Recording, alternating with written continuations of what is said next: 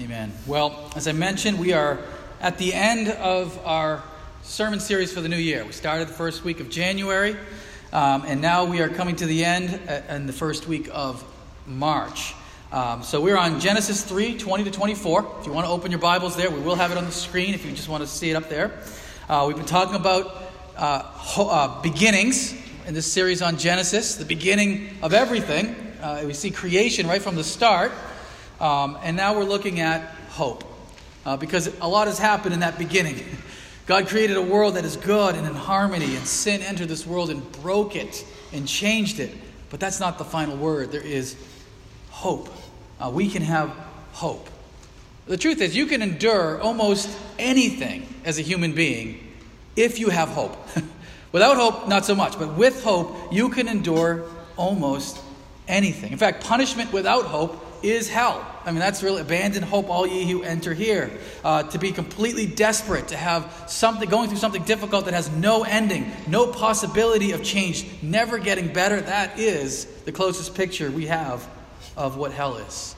But if there's hope, you can get through it. Think of boot camp, right? What do Marines do? They go through this strenuous, difficult life change that is extremely taxing on their body, but they know that it's going to come to an end. There's hope at the end of it. Or when you run a marathon, I mean, that's a difficult thing to do. It takes a lot of training, but there's an end in mind. There's the finish line in mind when you run a marathon. When you go through cancer treatment, it can be extremely taxing on your body, but there's hope of remission at the end of it. And not everything is that serious. So when you go through a diet, you're on a diet and there's a harsh sort of period of time in which you got to say no to the widow's giving you nice hot cooked brownies on Tuesday afternoon, or something like that. Not that that's, a personal experience or anything like that, but you're on this time where you got to say no, but you're doing it with an end in mind, ultimately. Going through seminary is a difficult time, but you have an end in mind. I think of Alexander Solzhenitsyn. He was a Russian, obviously, who went through a gulag, and he writes about this difficult time in his life and how horrible it was, and the hardest part was the lack of hope.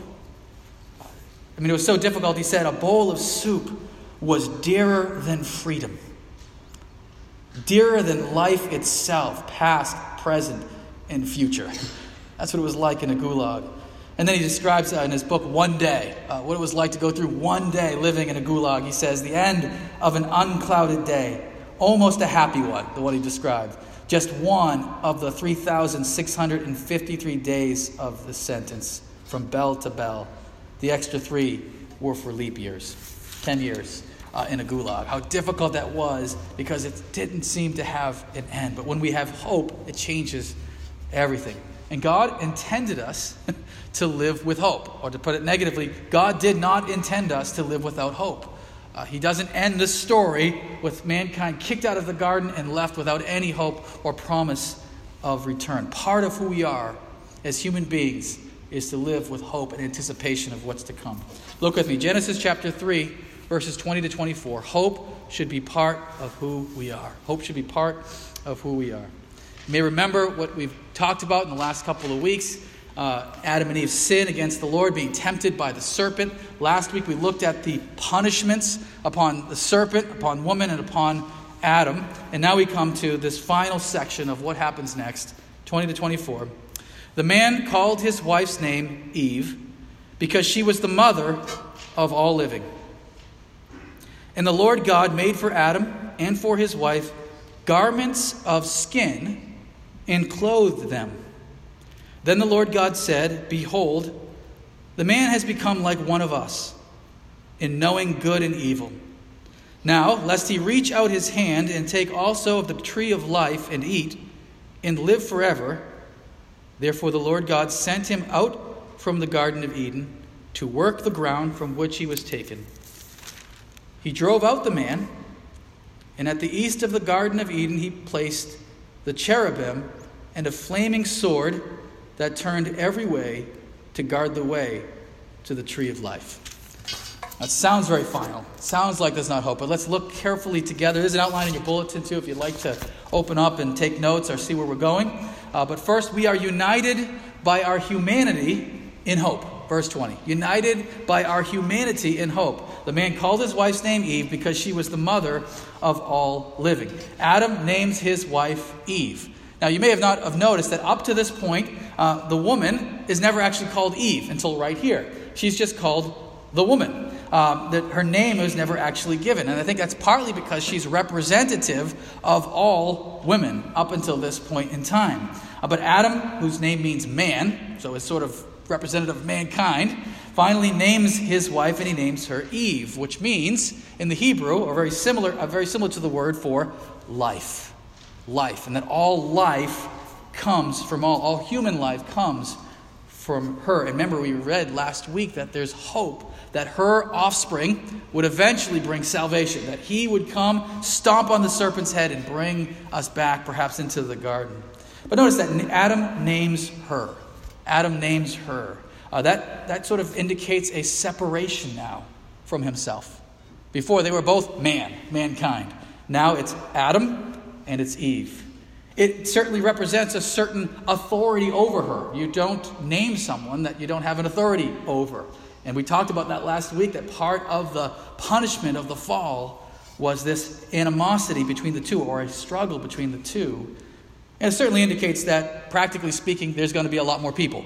So if there's a lot of people, you're going to need more names. So now he has to actually call her by a name. He names her Eve. She's described as the mother of all living. All human beings will come from this one woman, this one mother, and actually from this couple. I thought it was interesting to note that science kind of agrees with this. Here's a quote from a journal that says this. In 1987, a group of geneticists published a surprising study in the journal Nature. The researchers examined the mitochondrial DNA taken from the 147 people across all of today's major racial groups. Geneticists concluded that every person on Earth right now can trace his or her lineage back to a single common female ancestor. Isn't that interesting? Who lived around 200,000 years ago. The scientists named this common female ancestor, guess what? Eve, right? Mitochondrial Eve. They named her Eve. What a great name. The Bible beats you by it by a few thousand years, but nevertheless, that's what the Bible has taught all, that we all come from one woman, which now, interestingly enough, science agrees with. But we are united in our humanity. We have far more in common than we do differences.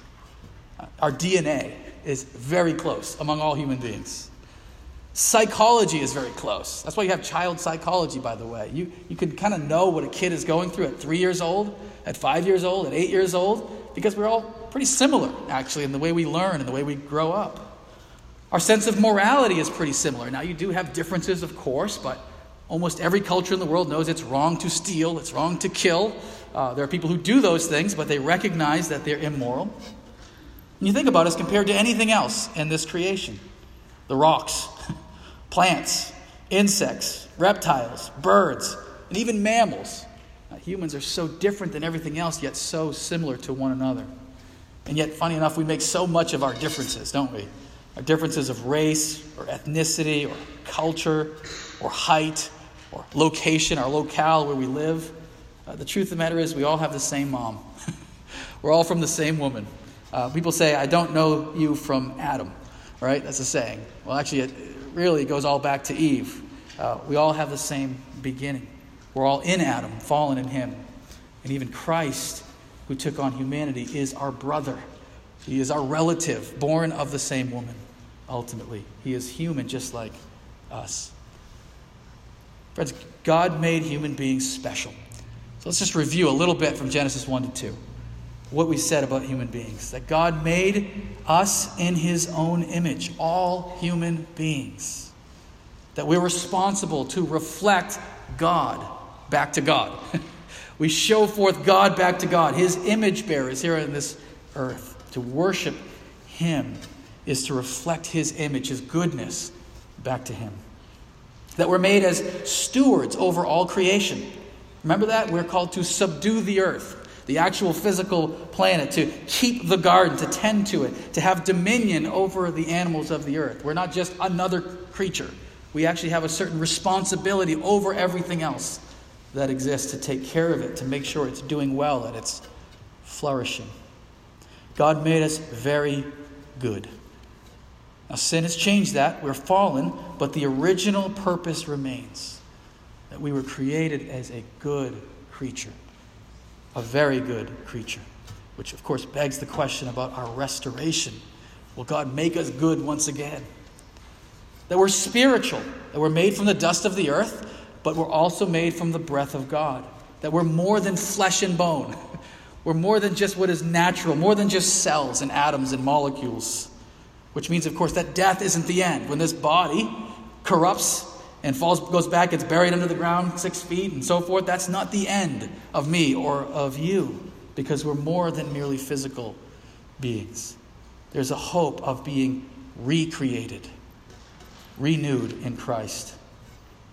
The fall doesn't get the last word. We're all made special. That's all of human beings who are given these responsibilities. And Christ came to redeem those who would believe in him. Look at the next section, 21. We are clothed. We are clothed by hope in God's sacrifice. This may have been the most confusing part, perhaps, of this section. The Lord God made for Adam and for his wife garments of skin and clothed them. God makes Adam and Eve clothes. You think, well, that's kind of a side issue. Why is that important? I mean, actually, I think that may be the most important thing of all in this section. I'll explain in a second. Yes, God is fulfilling a basic need. He is a loving Father. He recognizes that there'll be a new exposure to the elements, to the sun, to the wind, to the cold, and he recognizes that their current clothing is not going to do it, so he clothes them more appropriately. That is certainly part of what is happening here. And anyone that's spent any time in the Middle East or Northern Africa, you know that if you don't have the appropriate clothing, it can be very dangerous, and it makes a huge difference there. We know that they tried to clothe themselves. Remember that?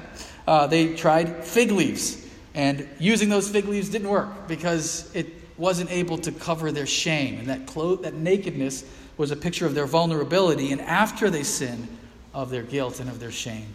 And they couldn't clothe themselves. So what does God do? He makes garments of skins to clothe them, to do what they couldn't do for themselves. And where do these clothes come from? They come from the death of an animal. Goat, sheep, who knows? We don't know what type of animal. God uses a sacrifice to cover their shame. God covers our shame, friends. We cannot cover our own spiritual nakedness. We can't cover our own guilt. We can't cover our own sin. We can't cover our own shame. We try and we fail. We try with rituals. We try with religion. We try with all of our good works, and we cannot cover our own sin. God has to do it for us. And he does it, notice, as a gift. They don't pay him back for this. This is something God does of his own initiative and of his own freedom. He covers them to make sure they're safe and to make sure their nakedness is no longer exposed. Friends, he does it for us too. He does it through a sacrifice. Something had to die in order to cover their sin. That's the whole purpose of sacrifice. And as if this one little verse wasn't enough, God spent the rest of Israel's history, hundreds and hundreds of years. The sacrificial system dominates the whole worship pattern of Israel to do what? To show that sin is only covered through sacrifice. All the way up until 70 AD, in which all of a sudden, somewhat suddenly, because of the Romans, the whole sacrificial system ends automatically, which happens to be right around the time when Christ died and rose from the dead for us. God shows that his sacrifice is what is needed to cover our sin, and he does it through Christ, our Savior. Friends, our hope is in the covering that God gives us in the gospel. Our hope is that we will never be able to close ourselves, to recognize that our good works, our ceremony, our rituals will not do it. Every religion in the world, by the way, basically teaches some form of this. Do these things and it will cover your sin. Do these right things and it'll make up for the bad things. You'll overweigh karma with one side to the other. Engage in these specific rituals and that'll be enough to cover up anything that you've done wrong in your life. Every religion in the world basically teaches that, except for the gospel. The gospel says there's nothing you or I can do to cover our sin, but God has done it for us through his Son who died as a sacrifice to redeem us. Our hope is in God spiritually clothing us with the sacrifice, that of Jesus' righteousness. Our sins are covered. We're clothed in righteousness. This is the exchange of the gospel, the double covering, the double imputation of Christ. To use a big word. He gets our sin, voluntarily takes it upon himself on the cross, and he gives us his righteousness. There's a story of a noble named Cornelius Cayley, and Brenda Meehan gave me this week, and it was so powerful and so fitting to what I was going to say this morning. But Cornelius Cayley lived in the 1700s, so this is a long time ago. He was a clerk in the treasury of the Princess of Wales. And he had heard this message about the righteousness of Christ. And he desperately wanted to know more about it. What does that mean, that we're clothed in the righteousness of Christ? The wedding garment of the believer. He heard this language and he didn't know what it was, and he sought it out. So he asked a clergyman in his own denomination, I guess we'd call it, and who basically brushed it off and said, I don't know anything about that. Go see the Methodists. They'll tell you about it. And the Methodists at that point in time were sort of the Whitefield people there. Go to George Whitefield's tabernacle. They'll tell you all about the righteousness of Christ and all that. This is what he writes. Cayley said, and now was the first time of my entering into a Methodist congregation. I must confess, notwithstanding the warmth of my soul, the meanness of the place. Now by mean he means lowliness, not being rude or something. The meanness of the place and poor appearance of the people somewhat disgusted me. So he's kind of walking into this Methodist church, kind of judging those around him. Like, what is this place? Which disgust increased when I saw a mean-looking man, again, lowly-looking man, enter the pulpit, poorly clothed in a lay habit. What, thought I, is this a fit person to preach God's word? Later he learns that the pastor by trade was a man named Humphreys. He was a shoemaker. Then there's a hymn that's sung. And then the preacher prays, and this is what he says. So it's up on the board, on the screen. When the preacher had done his prayer, I was amazed. I thought, I never heard anything so excellent before. The preacher took his text from Hebrews 13:5, upon which he preached in such a manner that he appeared as an angel from heaven to my soul. My soul drank in every word as eagerly as the parched ground doth the falling rain. Oh, said I within myself, this is what I have wanted ever since I was born, but knew it not. I was then made sensible that the gospel of Christ's redemption, the righteousness of Christ in which we're clothed, was the only thing that could make me happy. He came to realize that's the heart of the gospel, that we cannot save ourselves, but God in Christ does it for us. And I just encourage you who believe this here, don't forget it. Remember this gospel. Think about the fact that God has done what is necessary to cover your sin and to make you his forever. And share it. Don't keep it to yourself. It's too good to keep to yourself. And if you're here and you don't believe it yet, you're thinking about it, I just encourage you to look to Christ. He's that good. He's that great. There's nothing you can do to save yourself. Christ has done it for you. We receive it by faith in him.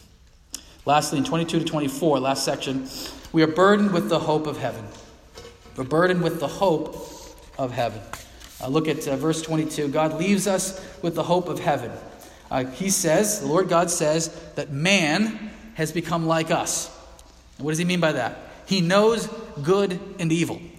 Now, understand, there's a difference between God knowing good and evil and us knowing good and evil.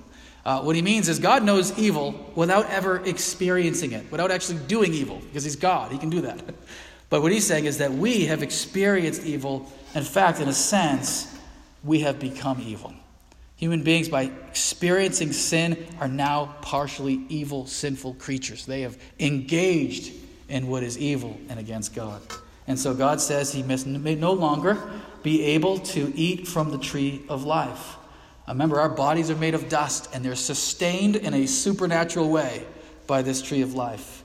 And he's saying this can't go on, because otherwise evil exists forever. And evil cannot exist forever. Evil is rebellion against God, and it must have an end. So he forbids Adam and Eve to have access any longer to the tree of life. He drives man east of Eden, calls him to work the ground. Remember that from the punishment of Adam, a difficult road ahead to produce the food that you need to survive. And he guards it with these cherubim. What's that all about? Cherubim are a type of angel. They're sort of a powerful type of angel. Sometimes we use the term cherub, like we say to a little kid, "Oh, you're a sweet little cherub," right? That's really not an angel. The cherubim in Scripture are very powerful angels. They guard it here with a sword. The cherubim are pretty interesting, actually, we see in Scripture. They're used in different places. We'll get to that in just a bit. And then they're sent away from the garden and unable to access it again. So what happened here? You can't get there from here, which is funny. Right? You can get anywhere from anywhere on this planet, right? And someone says you can't get there from here. It's not true. It's all the same planet. You can get from one place to the next. When it comes to the garden, that is true. It's no longer accessible. What does that mean? Is it invisible? Is it removed from the earth? I don't know. I don't know. All we know is it's guarded and inaccessible by man, by foot. But we are left here with the hope of heaven. Notice that God didn't destroy Eden. He didn't wipe it from our memories either. It's paradise lost, as John Milton said. Not paradise destroyed. It's lost, which leaves the question, can it be found? We see the same thing here in the temple.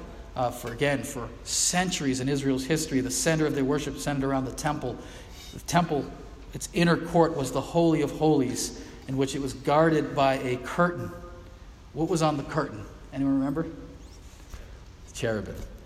And on the ark itself, I have a picture of this, just a crude picture of this, were also the cherubim that sat on top of it. What's that all about? Actually, there were no images allowed in the temple. So why does God make one exception? He allows these images of angels on the curtain and on the top of the ark, because it reminds us of Eden. The presence of God is guarded, but perhaps is accessible again by sacrifice. Friends, deep within us, deep within every one of us, is a longing for Eden. And remember, Eden is really just a picture of heaven. It's to be in the presence of God again, to walk with Him in the cool of the day, to live in harmony with our Creator, in harmony with one another, to live without sin. In fact, I think everything we strive for, when we strive for happiness in something, what do we really want? We're trying to get back to Eden. This is what C.S. Lewis said. If I find in myself desires which nothing in this world can satisfy, the only logical explanation is that I was made for another world. That longing for something that nothing in this world can truly satisfy, because God made us for Eden. He made us for eternity, and we long for it. Notice He sends them east and puts the cherubim guarding there on the eastern side. We go further and further east, deeper and deeper into our sin, but that longing never goes away. In fact, the whole Bible, if you read the Bible, the whole Bible is the search back to God, our desire to get back into fellowship with Him. Heaven is our hope, friends, and that hope is satisfied with a new heavens and a new earth. And even our bodies, when they pass away, it's a temporary state that when we're apart from the body, we're present in the presence of the Lord. Death is not the end all. As Christians, if we have one message, it should be that. Death is not the end all. Christ has redeemed us even from the grave. To live is Christ, to die is gain. We are heading to something that is better by far. Be prepared for that day, friends. I want to enjoy this life. Don't get me wrong. I want to live life to the full. John 10. John 10:10 tells you to do that. Christ came to give us life and to live life to the full. So I want to make sure I'm using every year, I'm 40 years old now, every year of this life as best as possible. And yes, I want to be healthy. And I think there's nothing wrong with praying for people's health and wanting everybody to be healthy. Those are all good things. But that's not our ultimate hope. Our hope ultimately is to be with the Lord, free from sin and with a renewed body. Aim for heaven, friends. Long for it. Make it your ultimate goal. Meditate on it often. Let that be the focus of your life. And I think you'll end up using this life even better. Again, C.S. Lewis, one more quote from him. He said, "If you read history, you will find that the Christians who did most for the present world were precisely those who thought most of the next. It is since Christians have largely ceased to think of the other world that they have become so ineffective in this one." Isn't that true? When you're awaiting something even more glorious, you want to make the most of this time because you recognize that we are eternal and awaiting for the day we'll be with Christ. Friends, hope should be part of who we are. So we've done our study here on Genesis 1-3. I hope you don't miss that. This is not an ending of despair. This is not an ending of sadness and gloom. This is an ending of hope. God made us for Eden. God made us for a very good world. To walk with Him in the cool of the day. And that never went away. It's part of our soul. We long for it always. It's our hope. God satisfies that hope for us in His Son Jesus, in whom all the promises of God are yes. Would you pray with me?